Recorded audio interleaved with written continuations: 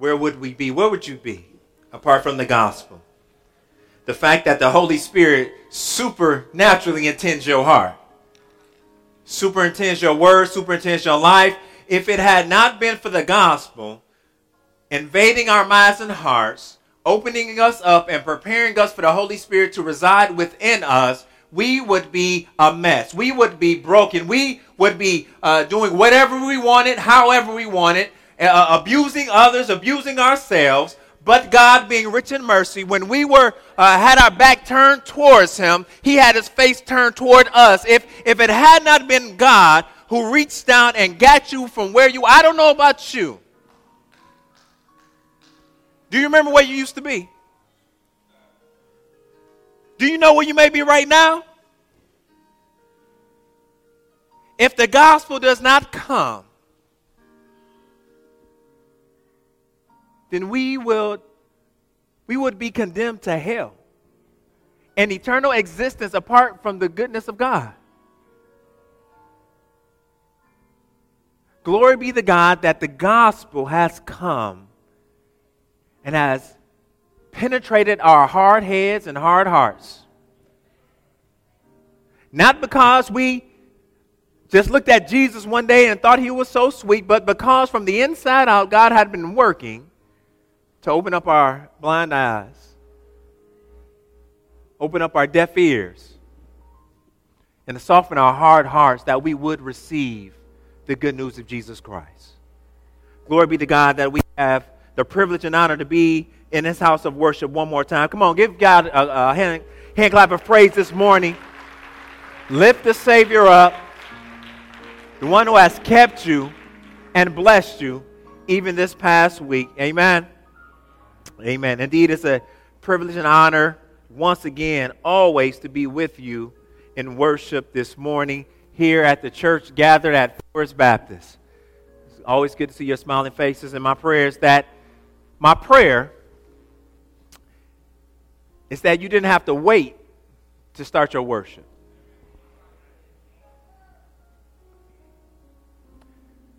My prayer is that even though we may be tired from staying up watching the game, that you don't have to be primed and pumped to worship, because we recognize what God has done in our lives. And through the busyness of our lives, we get distracted. The business of our lives is easy to take our eyes off Jesus, but it's when we take our eyes off Jesus when we start to sink. Some of us this morning, we're sinking. We're sinking. You're sinking. May Jesus rescue you today. Look to him this morning as we look into his word. As we prepare to celebrate 151 years in gospel ministry here at Forest Baptist Church, it's an exciting time of the year. I'm always grateful to have a moment to look back to see where God has brought us from, and even from the pictures that we've been seeing play before worship service, and seeing the faces of how people have grown up here, and all those who have come through these doors. We are part of something special here at Forest. It's completely by God's grace. We don't deserve this. We don't deserve this building. We don't deserve one another, but God, because of his kindness, has allowed us to see 151 years of gospel ministry. Amen? Yeah. And just a personal point of privilege, we're celebrating another birthday around here. My oldest daughter, Nadia, she turns 11 years old today. I'm so grateful for her. What God is doing through her, and just to keep her. But this week we continue in our study of the gospel according to Matthew, as we reflect upon the topic that the King has come. And this is a journey with Jesus through the gospel of Matthew. On last week, we began in chapter 1 to dig into this genealogy. If you would, turn with me to Matthew, the first chapter. Turn with me in your Bibles to Matthew, the first chapter. And as we continue to work through these first 3 chapters of the Gospel of Matthew, we saw how Matthew, he is taking the pieces to this beautiful puzzle, this portrait, and he is beginning to frame the exterior so we will have a foundation in whom we can walk through as we go through the entire book of Matthew. He is lining up those corner pieces so as we fill in the pieces, as he fills in the pieces, the portrait of Jesus would just come through vividly.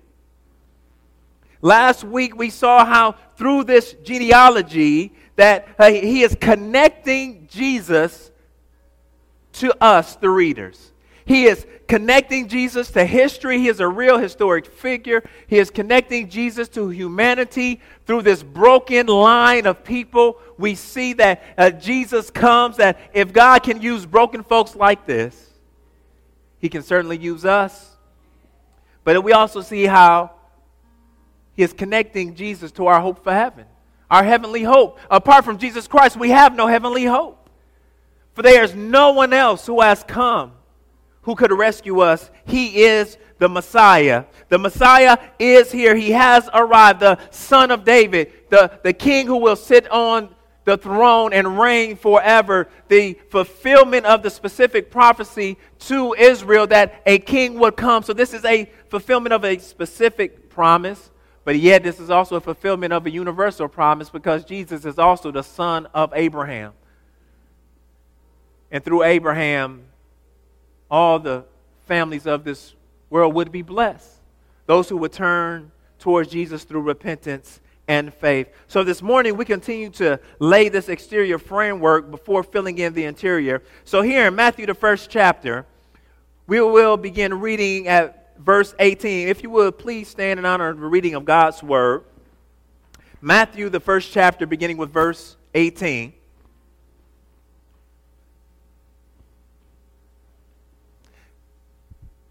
This is the word of God. Please hear the voice of Christ this morning. Now, the birth of Jesus Christ took place in this way. When his mother Mary had been betrothed to Joseph, before they came together, she was found to be with child from the Holy Spirit. And her husband, Joseph, being a just man and unwilling to put her to shame, resolved to divorce her quietly. But as he considered these things, behold, an angel of the Lord appeared to him in a dream, saying, Joseph, son of David, do not fear to take Mary as your wife, for that which is conceived in her is from the Holy Spirit. She will bear a son, and you shall call his name Jesus, for he will save his people from their sins. All this took place to fulfill what the Lord had spoken by the prophet. Behold, the virgin shall conceive and bear a son, and they shall call his name Immanuel, which means God with us. When Joseph woke from sleep, he did as the angel of the Lord commanded him. He took his wife, but knew her not until she had given birth to a son, and he called his name Jesus. May the Lord add a blessing to the reading of his word. You may be seated. This morning I'd like to place a tag upon the text before us, simply Immanuel. Immanuel. God with us. If you would, please join me in your hearts as we go before the Lord in prayer. Oh, heavenly and marvelous, most gracious and wonderful God, creator, sustainer of all things, the one who is worthy of our worship, you who are preeminent, you are the best of all beings. There's no one like you. There's no one who compares to you, dear God. You are all in all, for you are King of kings and you are Lord of lords. You are omnipotent, omniscient, ever aware, ever knowing all of the details of our life, dear God. You are transcendent. You set apart from us. You are not like us, but yet you are immanent. You are near. You are with us, Immanuel. And Father, as we come this morning, I beg in the name of Jesus Christ and in the power of your Holy Spirit that you would be with us this morning. Please set our hearts aflame for you. Father, give us affections for you as we have been distracted by this world and we really don't have a praise on our hearts, Lord. I ask that you would override our apathy, override our selfishness, override our thoughts about what's going on later and bring us to you right now, to your throne of grace in the name of Jesus. Father, we need you this morning to help us to worship you. As Satan's greatest desire is to distract us from the truth, Father, may you make it evident to us today that you are Immanuel. And you are with us in the midst of this world, in the midst of the muck and the mire, in the midst of taking care of our children, you are here. In the midst of paying our bills, you are here. In the midst of living with our spouses, you are here. In the midst of working hard jobs, you are here. In the midst of sickness and disease and brokenness, you are here. In the midst of death and trials and temptations, you are here, for you will not leave us nor forsake us. And Father, not only are you present with us, for those who belong to you, you have filled us with your Holy Spirit. You are in us. We are never without you. So Father, I ask that in the power of your Holy Spirit, you would speak. That you would move in this place. That Jesus Christ would be exalted. And many will come running unto the Savior this morning. Please forgive me for my sins. Please create within me a clean heart and renew a right spirit. Have mercy upon me, O God, according to your steadfast love. According to your abundant mercy, may you blot out my transgressions and wash me thoroughly from my iniquity. May the words of my mouth, the meditation of my heart be acceptable in your sight, O Lord, our rock and our redeemer. In Jesus' precious and most holy name we do pray. Amen. Amen. So here, as we look at this birth story, I'm tempted to ask the question of you, what is your birth story? How did you get into this world? Where did you come from? What state were you born? What hospital were you born in? What farm were you born on? What house? You might not have been born in a hospital. What time did you get here? Who was there? What's your family name? What's your birth story? How did you come to get the name that you have right now? Now, my mother tells the story that if it was up to her, my name would have been Andre. But Reverend Nathaniel Bishop Sr. chimed in, and my name is Nathaniel. How were you named? Is there a reason that you have the name that you were named? You know, in America, quite often, most names these days are arbitrary names. They really don't mean nothing. They just have a nice ring to them. Or parents are trying to be unique. They're trying to have a name that no other child has. So instead of a name having a meaning, these days names are just that, a name. And there's nothing right or wrong about that, but that's just something we notice because in ancient Near Eastern times, most names had some significant meaning to them.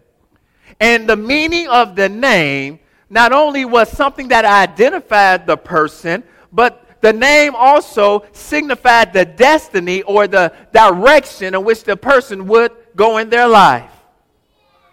We see many names in Scripture for people that have a weightiness to them, but not only do we see names of people having weightiness, we see in Scripture there are many names for the God that we serve. The generic Hebrew word for God, Elohim, that was his generic name, and what they did in the Old Testament was take El to represent God, and they would add some type of verb or characteristic, some type of attribute, and give God a new name. Names like El Elyon, God Most High, the God who was set apart, the God who is not like anyone else. Or names like El Shaddai, God Almighty. He is magnificent. There's no one more powerful than him. Or in the Old Testament, we see not only is there generic names for God, but there are more personal names for God. God has revealed himself to his people. That personal name for God is not Elohim, but it's Yahweh. Or we may say Jehovah. Or in your Bibles, it's the Lord, all caps. And it's in our Bible that we see the names of God as Jehovah Jireh. Yahweh will provide. Has God ever provided anything for you? Has God ever kept you when you couldn't even keep yourself? God will show up and show out in ways that will blow your mind. And when the grace of God falls on your life like that, when Jehovah Jireh shows up, that's when you're able to say amazing grace. Or maybe his name is Jehovah Shalom. Yahweh is peace. Is God able to give you a supernatural peace that surpasses all understanding? Not because your situation or circumstance ain't all that, but because in the midst of your situation and circumstance, God is all that. Has he given you the peace of salvation, knowing that if you were to leave here tonight, if you was to die right now, would you wake up and see the Savior face to face? Maybe you have that peace. Jehovah Shalom. Jesus has shown up in the midst of the chaos of this world, and he has brought peace out of chaos through his shed blood. Or maybe you may call him Jehovah Nissi. Yahweh is my banner. He's the one that fights on your behalf. When you show up to work, you calling on Jehovah Nissi to show up, Lord, before I open up this door, would you be my banner? Would you be my strong tower? Will you be the one who goes before me before I walk, clearing the path that I may have peace? Or do you fight all your own battles? What they say about me? Always worried about what they say. Always worried about what your reputation may be. The latest social media posts.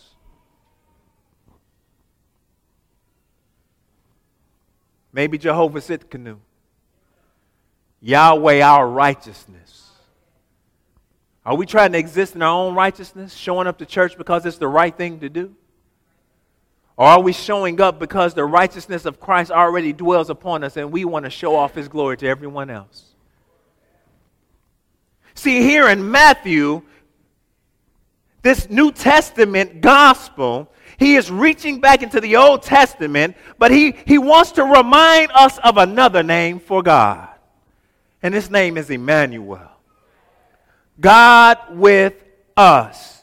God is not the God who is far off. He's not the God who just has created everything and say, go and let his world go into motion without him being involved in all the details of life. No, he is Immanuel. He is God with us. He has not left us. He has not forsaken us. We are not by ourselves, even though we may feel like we're by ourselves at times. Immanuel has come. There's something about these names. Last week we talked about the name Jesus, Yeshua. The Lord is salvation, or Yahweh saves. So, beloved, if we think about the name Jesus, if the name Jesus is what God does, then Immanuel refers to who he is. Yahweh saves, but yet he's Immanuel, God with us. The gospel writer, his point here is that sin no longer rules over God's people because God is with us. That's the message to you and I today. Sin no longer has its power over us. Sin no longer has victory over us. Sin no longer has dominion over us. Sin can't keep telling you what to do. All because God is with us. You know, it's easy to see this story as just a Christmas story. Some cute story about how baby Jesus was born in a manger. But beloved, it's that type of thinking that makes us all too familiar with this story. We think because we've read it before, because we played Joseph and Mary in a play when we was little, that we really know about this story. But what he's trying to communicate to us is that you need to stand back and see the beauty, the majesty, the magnificence of Jesus put on display for you. And as you sit back and understand just who he is for real, you would give glory and honor to him. And The Apostle Matthew, over the next 8 verses, he helps us to delve into the depths of this truth, Immanuel. And he explains what it means to have God with us.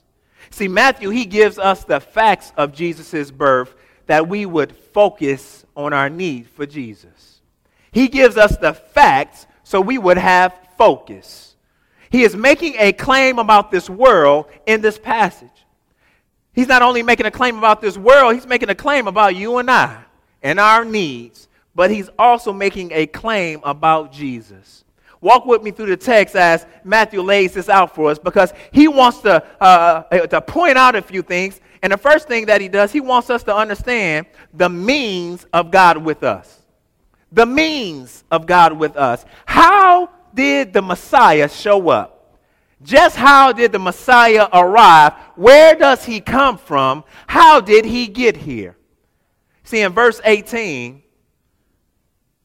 this word, now the birth of Jesus, that's the same word used in verse 1, where it says the book of the genealogy of Jesus. And right here it's interpreted the birth because Matthew begins to lay out just how Jesus came into this world. Now remember, both these words mean Genesis. So last week we talked about how God was doing a new thing. He was creating a new reality through Jesus Christ. So right here we have this new creation named Jesus. And this new creation is not like anything that's ever been created before. This new creation is magnificent. This new creation is a miracle, just as the book of Genesis chronicles the creation of the entire world. As a matter of fact, beloved, these first 2 chapters of Matthew are actually somewhat similar to the book of Genesis. In the book of Genesis, the first chapter, we have a macro view of creation. God, on the first day, he created. On the second day, he created. And we have this macro 30,000-foot level view of creation. He creates the lights in the sky. He creates darkness. He creates the firmament. He creates the atmosphere. And then God, he creates the water. He begins to separate the water from the dry land. And then as God has created this fabric, he begins to fill those containers. He puts the sun in the sky, the moon in the sky, and the stars in the sky. Then he moves on to the atmosphere. He begins to put the birds of the air in the atmosphere. He moves to the water. The fish begin to dwell in the sea. And then he begins to put the animals and the plants and the vegetation on dry land. He's filling up these containers, and the pinnacle of his creation is mankind. And God does that in 7 days. But beloved, understand, Genesis 2 is not a separate account of what takes place in Genesis 1. Genesis 2 is a detailed account of what took place in Genesis 1. So what does he do? What does he do? Moses zooms in and says, the man was created out of the dust of the ground. And the woman comes from the rib. And he begins to give the details that the man was placed into the garden to have dominion and to rule over. He gives the details of the story. And here, in the first 25 verses of Matthew, Matthew does the exact same thing that Genesis does. He gives a creation narrative. In verses 1 through 17, he gives a macro look. The genealogy of Jesus. This is how Jesus got here. He is Jesus the Christ, Jesus the Messiah, son of David, son of Abraham. And Abraham begot Isaac, and Isaac begot Jacob. And he gives this 30,000-foot level of where did the Messiah come from? Where did this new Genesis, this new creation comes from? But in verses 18 through 25, he begins to get the details. Now, the birth of Jesus Christ.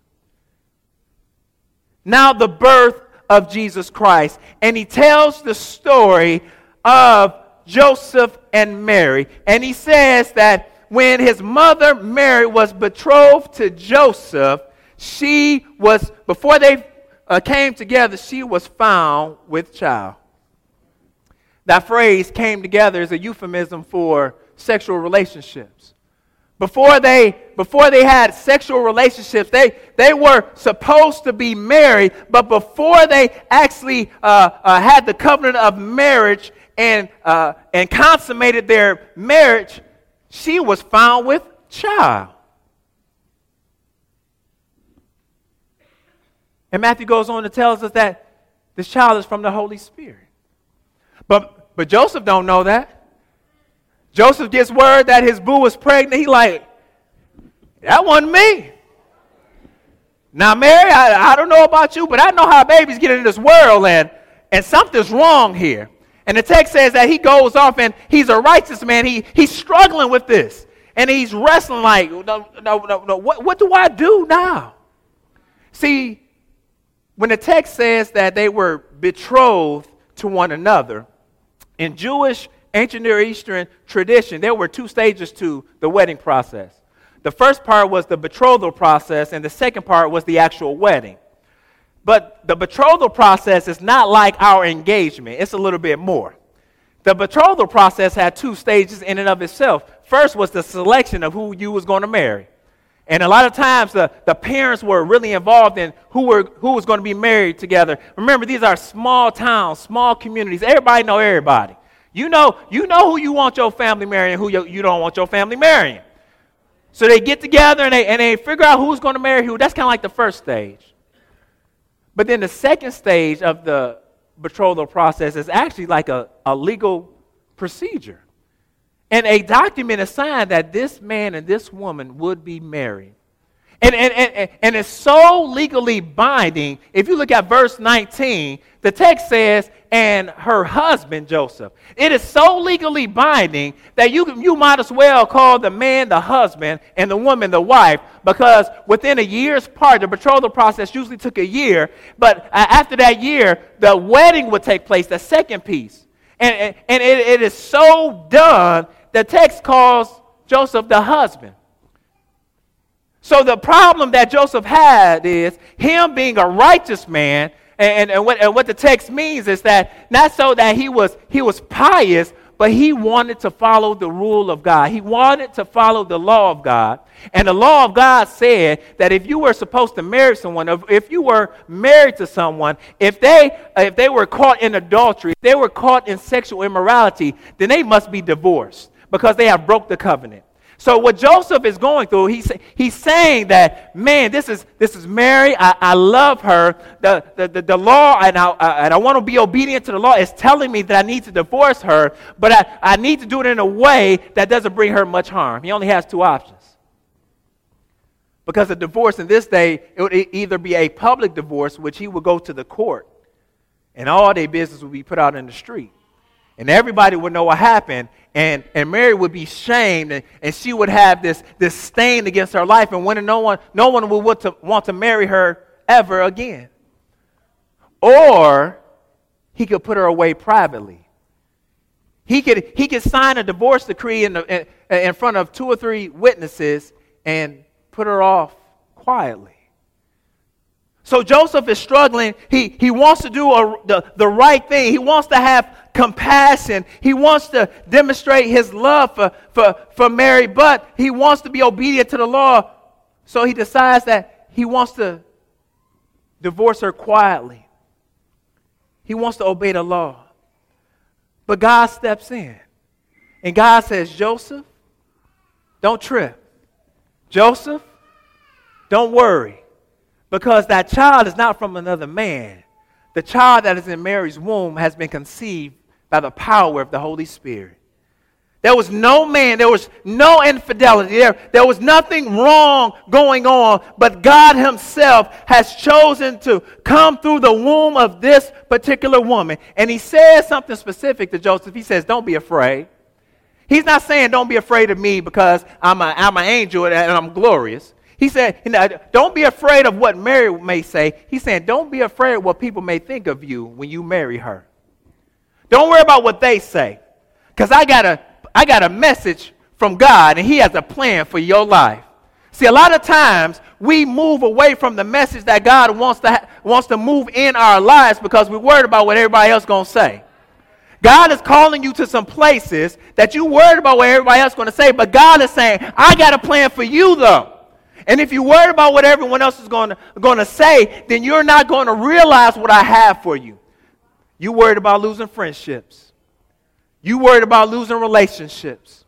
You worried about losing a job when it was God himself who gave you that job in the first place. Don't fear when God calls you to obedience. You just obey and leave the consequences to God. I love that Charles Stanley quote. You just obey. Because if God has called you to somewhere, he's already worked it out. If he calls you to the end, he has the first, the middle, and last already worked out on your behalf. You just obey. And what do we see happen? This is incredible. Joseph, he obeys. It didn't say a week later. It didn't say when he thought he got himself together. It says immediately he gets up and he has the wedding. He moves her in with him.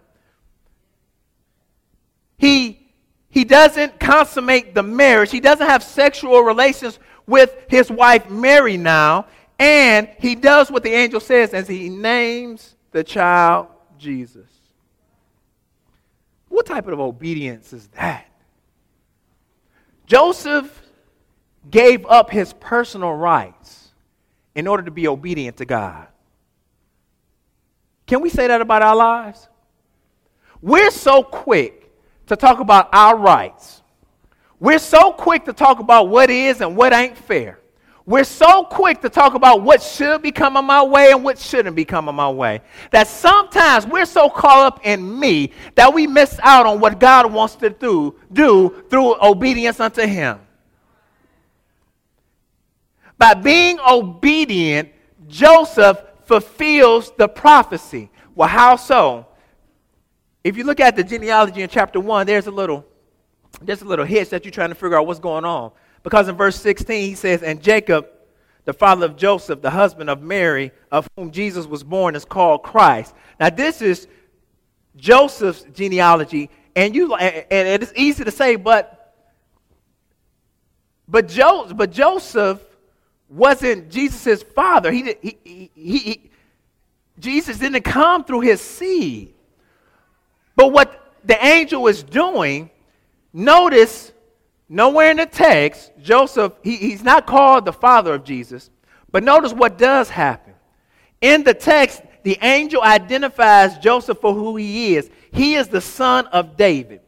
And then he says to him, and when the child is born, you shall name him Jesus. Not Mary, not anyone else. You will give him his name, Jesus.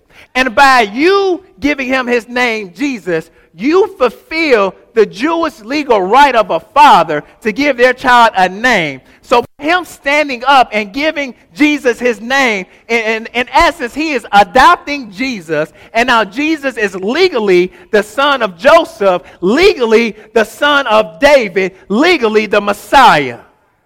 He's come through the king, the Davidic line, through Joseph. So now, the text says, and he called his name Jesus. By standing up and saying, his name is Jesus, he's also saying, that's my son. I've adopted him.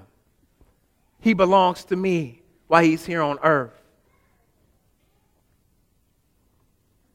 And Matthew, he finishes up with this connection to the Old Testament. Behold, the virgin shall conceive and bear a son. They shall call his name Immanuel, which means God with us. He's referring back to Isaiah, the 7th chapter and the 14th verse. In the midst of a trying time in the kingdom of Judah, King Ahaz, he's scared of what Israel, the northern kingdom, would do, for they have partnered and conspired with Syria to come and attack and to take over the land. But even though Ahaz is a wicked king, this is why God is so sweet. Even when you are a wicked king, even when you are a wicked individual, he still will make provision to save you. And he is saying, and he tells Ahaz through the prophet Isaiah that this sign will come to show you that though it looks dark, though it looks like your kingdom's going to be taken over, I will be with you. And the sign would be this virgin who conceives and gives birth. Matthew is laying out for us that in the midst of darkness and despair, Immanuel shows up. Immanuel is showing up here in the New Testament to rescue his people. And this conception was not from man. This conception was from God. This is not a sexual conception, which some Muslims would try to say that God had sex with Mary. It is not a sexual, but this conception was from the Holy Spirit. How do we see the Holy Spirit moving in the Old Testament? In the Old Testament, we always see the Holy Spirit as the one who is the agency of God's power, the Spirit of God, the Spirit of God, the Spirit of God. In Genesis 1 and 2, the text says, and the Spirit of God was hovering over creation. It was the Spirit of God that brought into life all that we see and have before us right now. The Holy Spirit, this third person of the Trinity. God the Father, God the Son, and God the Holy Spirit. He is the one who settles over the womb of Mary and brings forth life, just like Genesis 1 and 2. What Matthew is revealing to us is that God's supernatural power is breaking in upon the world in order to rescue us. So all through Scripture, we see that God is working with us and through us for His glory and for our good. Philippians 2 tells us that we are to work out our salvation with fear and trembling, for it is God at work in us. So understand that there's this aspect that we are working alongside God for His glory and His plans and His good. There's some work we got to do. But what the text is showing us is though there may be some work for us to do, there's a whole lot of work that we can't do. And we need God to break in upon our lives in a supernatural way to take over and to do what He needs to do with our lives. Because as human beings, we want to take control of our lives. We want to take control of our destiny. And God needs to break in and break our heads sometimes to show us that we need to stop being independent from Him and to start being dependent on Him. It is only through the supernatural work of God that we have been rescued. It is only through the supernatural work of God coming out of glory, descending, being born of a virgin, in order that He may live the life that you and I could not live. And He died the death that we deserve. He takes all of our sins and places it upon His back. That's supernatural, beloved. You can't be God. You can't do the God thing. We got all these fake apostles and prophets running around here talking about they could just heal anybody. Come on stage and throw me $29.99 for my healing cloth and you'll be healed all right. If God was really using them to heal some folks, why don't you show up at Baptist East? Why don't you show up at Norton's? Why don't you heal the folks that's up in there right now? Why are you trying to limit the power of God if it's a supernatural power? God has to show up because there's a whole lot of stuff that God needs to do all by Himself. Recognize the supernatural work of God in and around your life. But not only does Matthew lay out for us the means of God with us, but he gives us the meaning of God with us. Because what we have here in verses 18 through 25 is another genealogy. In verses 1 through 17, we see that Jesus is the son of David, the son of Abraham. In verses 18 through 25, we see that Jesus is the Son of God. This genealogy just has two individuals, the Holy Spirit and Mary. Jesus shows up through this divine conception in order to save his people from their sins. This virgin birth has so much meaning. The incarnation of Jesus Christ, God himself coming to the earth, has so much meaning. Part of that is the fact that Jesus is full deity and full humanity wrapped up in one person.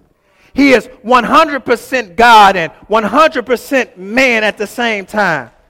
This is extraordinary. There's no miracle like it. How can God and man exist in one person? He is Jesus Christ. We have his divine nature and his human nature coinciding and coalescing in one person. This combination called the hypostatic union. Beloved, when we think about Jesus walking the roads and healing, there's a temptation sometimes to try to figure out, well, I wonder if that was God's nature working. And I wonder, was that his human nature working? Just say, yes. Well, was his divine nature working here and his human nature working there? Yes. There's no either or when it comes to Jesus. He's one person with two natures. He's the God-man. That's why he's not like you and I, but he is like you and I. He's able to know our temptations. He's able to know our struggles. He knows where we fall and fail. He knows what it's like to have Satan's face turned towards you, Satan's gaze to be on your back. He knows what it is to lose a loved one. He knows what it is to be tired. He knows what it's like to be hungry. But yet, though he was hungry, he was the one still making the bread. Though he was the baby in the manger, he was still the one sustaining the universe by the power of his word. Though he was 30 years of age on this earth, he still was existing eternally apart from his work here on earth. Though Jesus died, he still conquered death. And though Jesus is in heaven right now, he's still present with us. He's the God-man. Though Jesus is transcendent, he's still Immanuel, God with us. So we see from the virgin birth the full deity of Jesus and his full humanity wrapped up in one person. But not only do we get that meaning from the text, but we also get the understanding that because of Christ, his true humanity, he has come yet without inherited sin. That's a big deal. Turn with me to Romans the 5th chapter right quick. Romans the 5th chapter. Go with me to verse 12.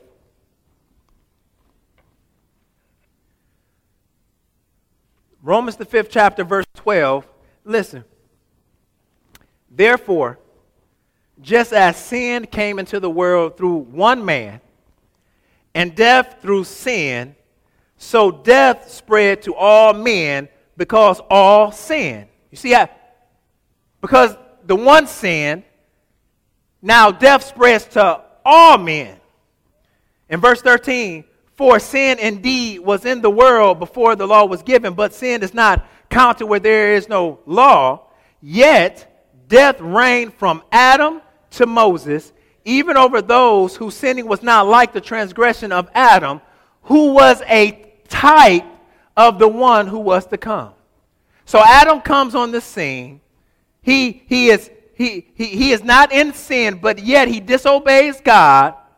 And because Adam falls into sin, as our human representative, he is what is called our federal head. He represents all of us. So because Adam sinned, we inherit that sin nature as well. And from Adam to Moses, from Moses to David, from David to Isaiah, from Isaiah to Malachi, from Malachi to Matthew, this inherited sin is being passed along from generation to generation to generation. But Jesus shows up, and though he's in the family of Joseph, he is not the direct seed of Joseph, so that inheritance of sin from generation to generation is skipped.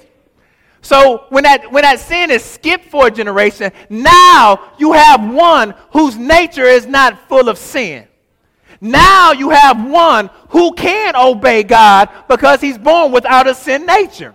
So now you have one who is able to be obedient, who is able to follow the law, who is able to do what is expected of him through the law in order to be our righteousness, because he does not have the sin nature like we do.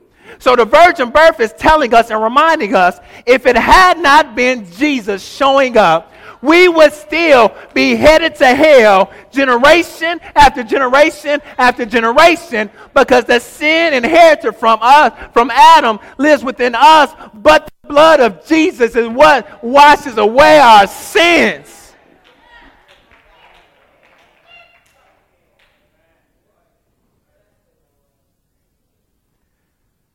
Salvation comes from the Lord and never through human effort. You can never be good enough. You can never be nice enough. You can never read your Bible enough. You can never pray enough. You can never give enough, because you are so broken, lost in your sin. You are so depraved. We have all committed cosmic treason against God, and we deserve death. But Jesus, Immanuel, has come, and he's interrupted that original sin, and he stepped into the lineage of Adam, and now instead of in one man we all die, now in the new man, Jesus Christ, we all shall live.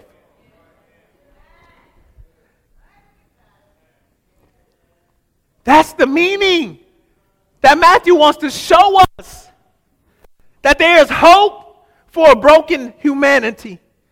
And the hope, his name is Immanuel.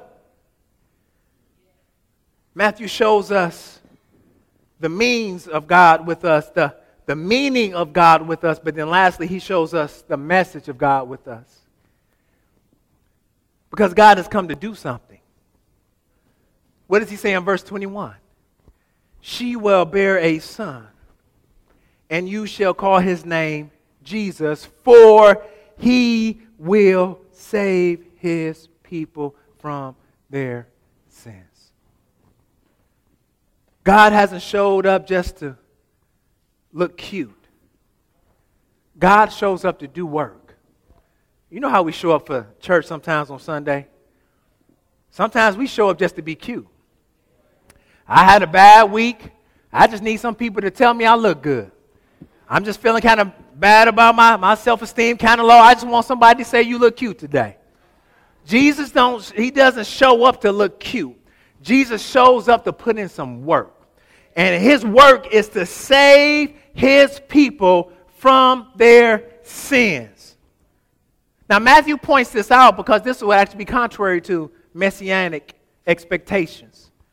For Jews, they expected the Messiah to come and to immediately rule on the throne and to reign and to take over from Roman occupation. They expected the Messiah to come with a sword and to help the Israelites to rise up and conquer everyone else. But Matthew is saying, no, that's coming, but not yet. I want you to know that the Messiah has come to save his people from their sins. Jesus, Yahweh saves, has come. He has come to save. This word, to cause someone to experience divine salvation. To save implies that the person being saved could not save themselves. We can act like we can save ourselves. But the sin on and in and through our lives remind us that we cannot save ourselves. And he comes to save his people. Who are his people? We can go back to Genesis 12. The family of Abraham. Those people who are grafted into the family line. Because Jesus was talking to the Pharisees and they said, we are all sons of Abraham. He said, you ain't no son of Abraham just because you was born an Israelite. Matter of fact, you're not a son of Abraham. You're the son of the devil. You are the son of Satan. Only those who have been grafted in, to whom has received Jesus Christ, have the right to become children of God. John 1 and 12. So we're reminded that only those who are now part of the family of Abraham are now sons of the Most High God and able to inherit eternal life. That's why we used to sing that song. Father Abraham, I am one.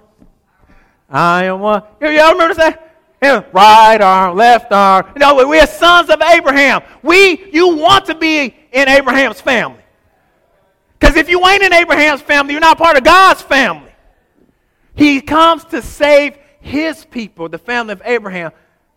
But here's the key.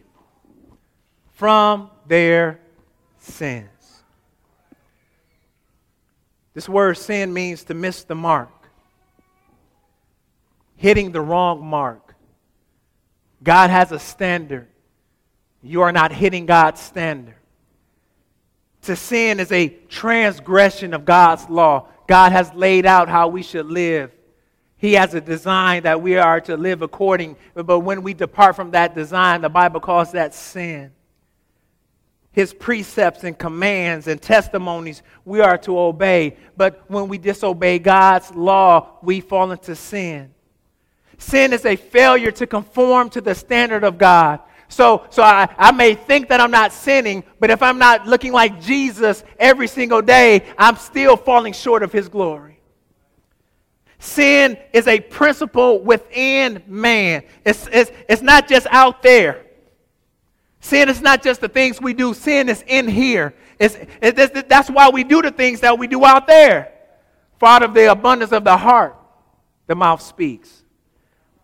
You cussing out folks, talking about where that came from. That came from your heart. You got attitudes with everybody. Where that come from? I wonder what's wrong. Something wrong with your heart. Sin is rebellion against God. Sin is wrongful acts toward God and man. Beloved, when Matthew says Jesus has come to save his people from their sins, he's saying that Jesus has come into a world where sin is prevalent. This is a sinful world.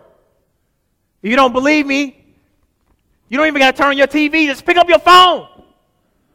This is a sinful world, full of distraction, full of depravity. And we are immersed in this sinful, broken world with broken social structures that oppress and marginalize individuals. That's why the gospel speaks to social justice. The gospel comes in and says, not only am I going to redeem the individuals in the system, but the system itself needs to be redeemed. But Jesus not only comes into a world where sin is prevalent, Jesus comes into a world where sin is personal. You a sinner, and I'm a sinner. It's not them down the street. It's not them over at next door. It's not them kids. They're your kids. It's not they mama. It's your mama. Sin is personal. Your sin have separated you from God. Okay, let me make it plain. Your foul mouth has separated you from God. No, okay, your bad attitude has separated you from God. See, we like to say sin, this ethereal thing that's kind of out there. No, it's in you and it's in me. Your disobedience to your parents has separated you from God. Beloved, your pettiness separates you from God. Your sexual activity and immorality separates you from God. Now, your drug abuse separates you from God. Your pride, your arrogance, your hubris separates you from God. It's not their pride, it's your pride. Sin is personal. That's why the text says, beloved, God Himself, no other substitute would satisfy the depravity of your sin. God Himself had to get up on Calvary's cross. God Himself had to shed His blood on your and my behalf. God Himself had to lay down His life. God Himself had to stay buried in the tomb 3 days. But beloved, it was God Himself who got up with all power in His hand for your sin and my sin. That's why God had to come.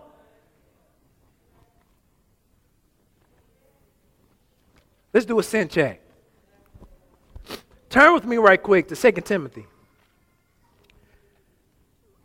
Because I think I might not be getting through. So I'm going to let the word of God speak. 2 Timothy, the 3rd chapter. Bring it up on your Bible, your device, or whatever. 2 Timothy, the 3rd chapter. We're going to do a sin check. If you could check off any of these things, just say check. Don't be looking down the road.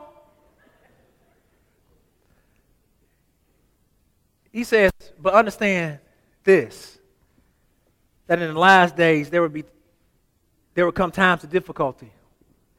All right, y'all ready to do some checks? For people will be lovers of self. Check. Lovers of money. Check. That's why y'all get up to go to work during the week. But y'all don't get paid to go to Sunday school. That's why y'all don't come. I ain't mean to say that out loud. My bad. Let me just keep going. Proud. Check. Arrogant. Check. Abusive. Check. You ever talked about somebody? Yeah. Disobedient to their parents. All y'all children, y'all always obey? Yeah, check. Unholy. You ever said anything unholy? Woo! Let that hammer fall on your toe. A lot of unholiness coming out. Kick the corner of the bed in the morning when you get up. You know when you go to the bathroom, you kick the bed. You're like, oh!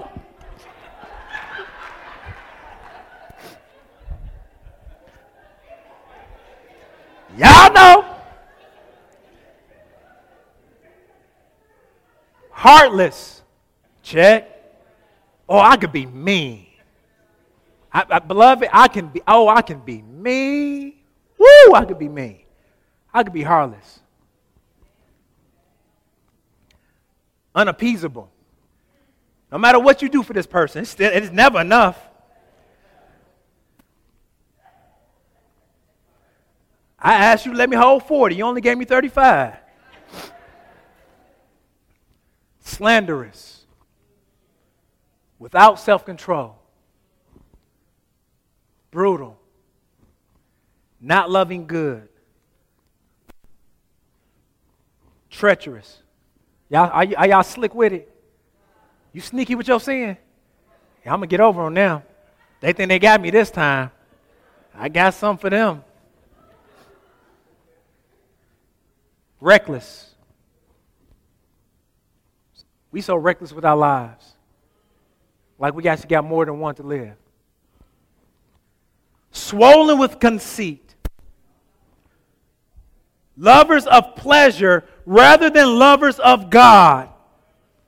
Anyone who is not a follower of Jesus Christ right now is a lover of pleasure rather than a lover of God.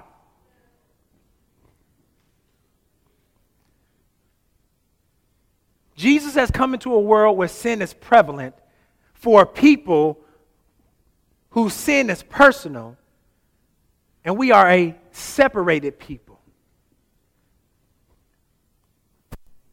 But let me show you one last verse. Turn with me back to Romans, the 5th chapter. We'll wrap up here.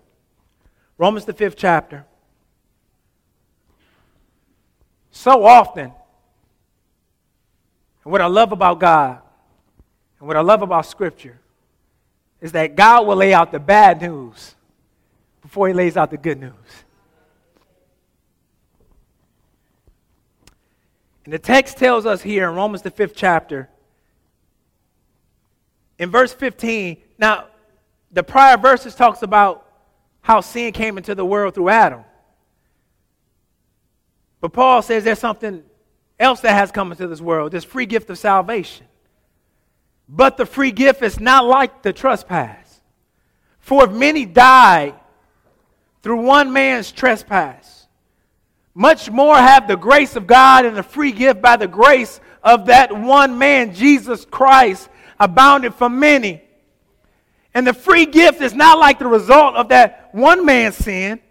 For the judgment following one trespass brought condemnation, but the free gift following many trespasses, even when you were dead in your trespasses and sin, even when you were sinning over and over and over again, he says, even following many trespasses, brought justification. For if because of one man's trespass, death reigned through one man's trespass, death reigned through that one man, much more will those who receive the abundance of grace and the free gift of righteousness reign in life through the one man, Jesus Christ. Though death came by Adam, life comes in Jesus. Because God is with us, sin doesn't have to rule over you any longer. And that is the hope of the gospel. The hope of the gospel says that when we see the name Immanuel, that name reminds us that we are all failures. Oh, if I was all right, I wouldn't need God himself to come. Or if my sin was just a little bit, then maybe I could still get away with a sacrifice. But the fact that Immanuel has come reminds you and reminds I that we all stand equal at the foot of the cross as failures. But that name, Immanuel, it reminds us that we can't fix ourselves. That there's no effort, there's no human achievement, there's not enough math papers, there's not enough diplomas, there's not enough money to make me acceptable to God. I can't fix myself. But beloved, the name Immanuel reminds us that God has not left us in our brokenness. He has not left us in our failures. He has not left us in our faults. But he has made a way for redemption and reconciliation to him through Jesus Christ. Immanuel.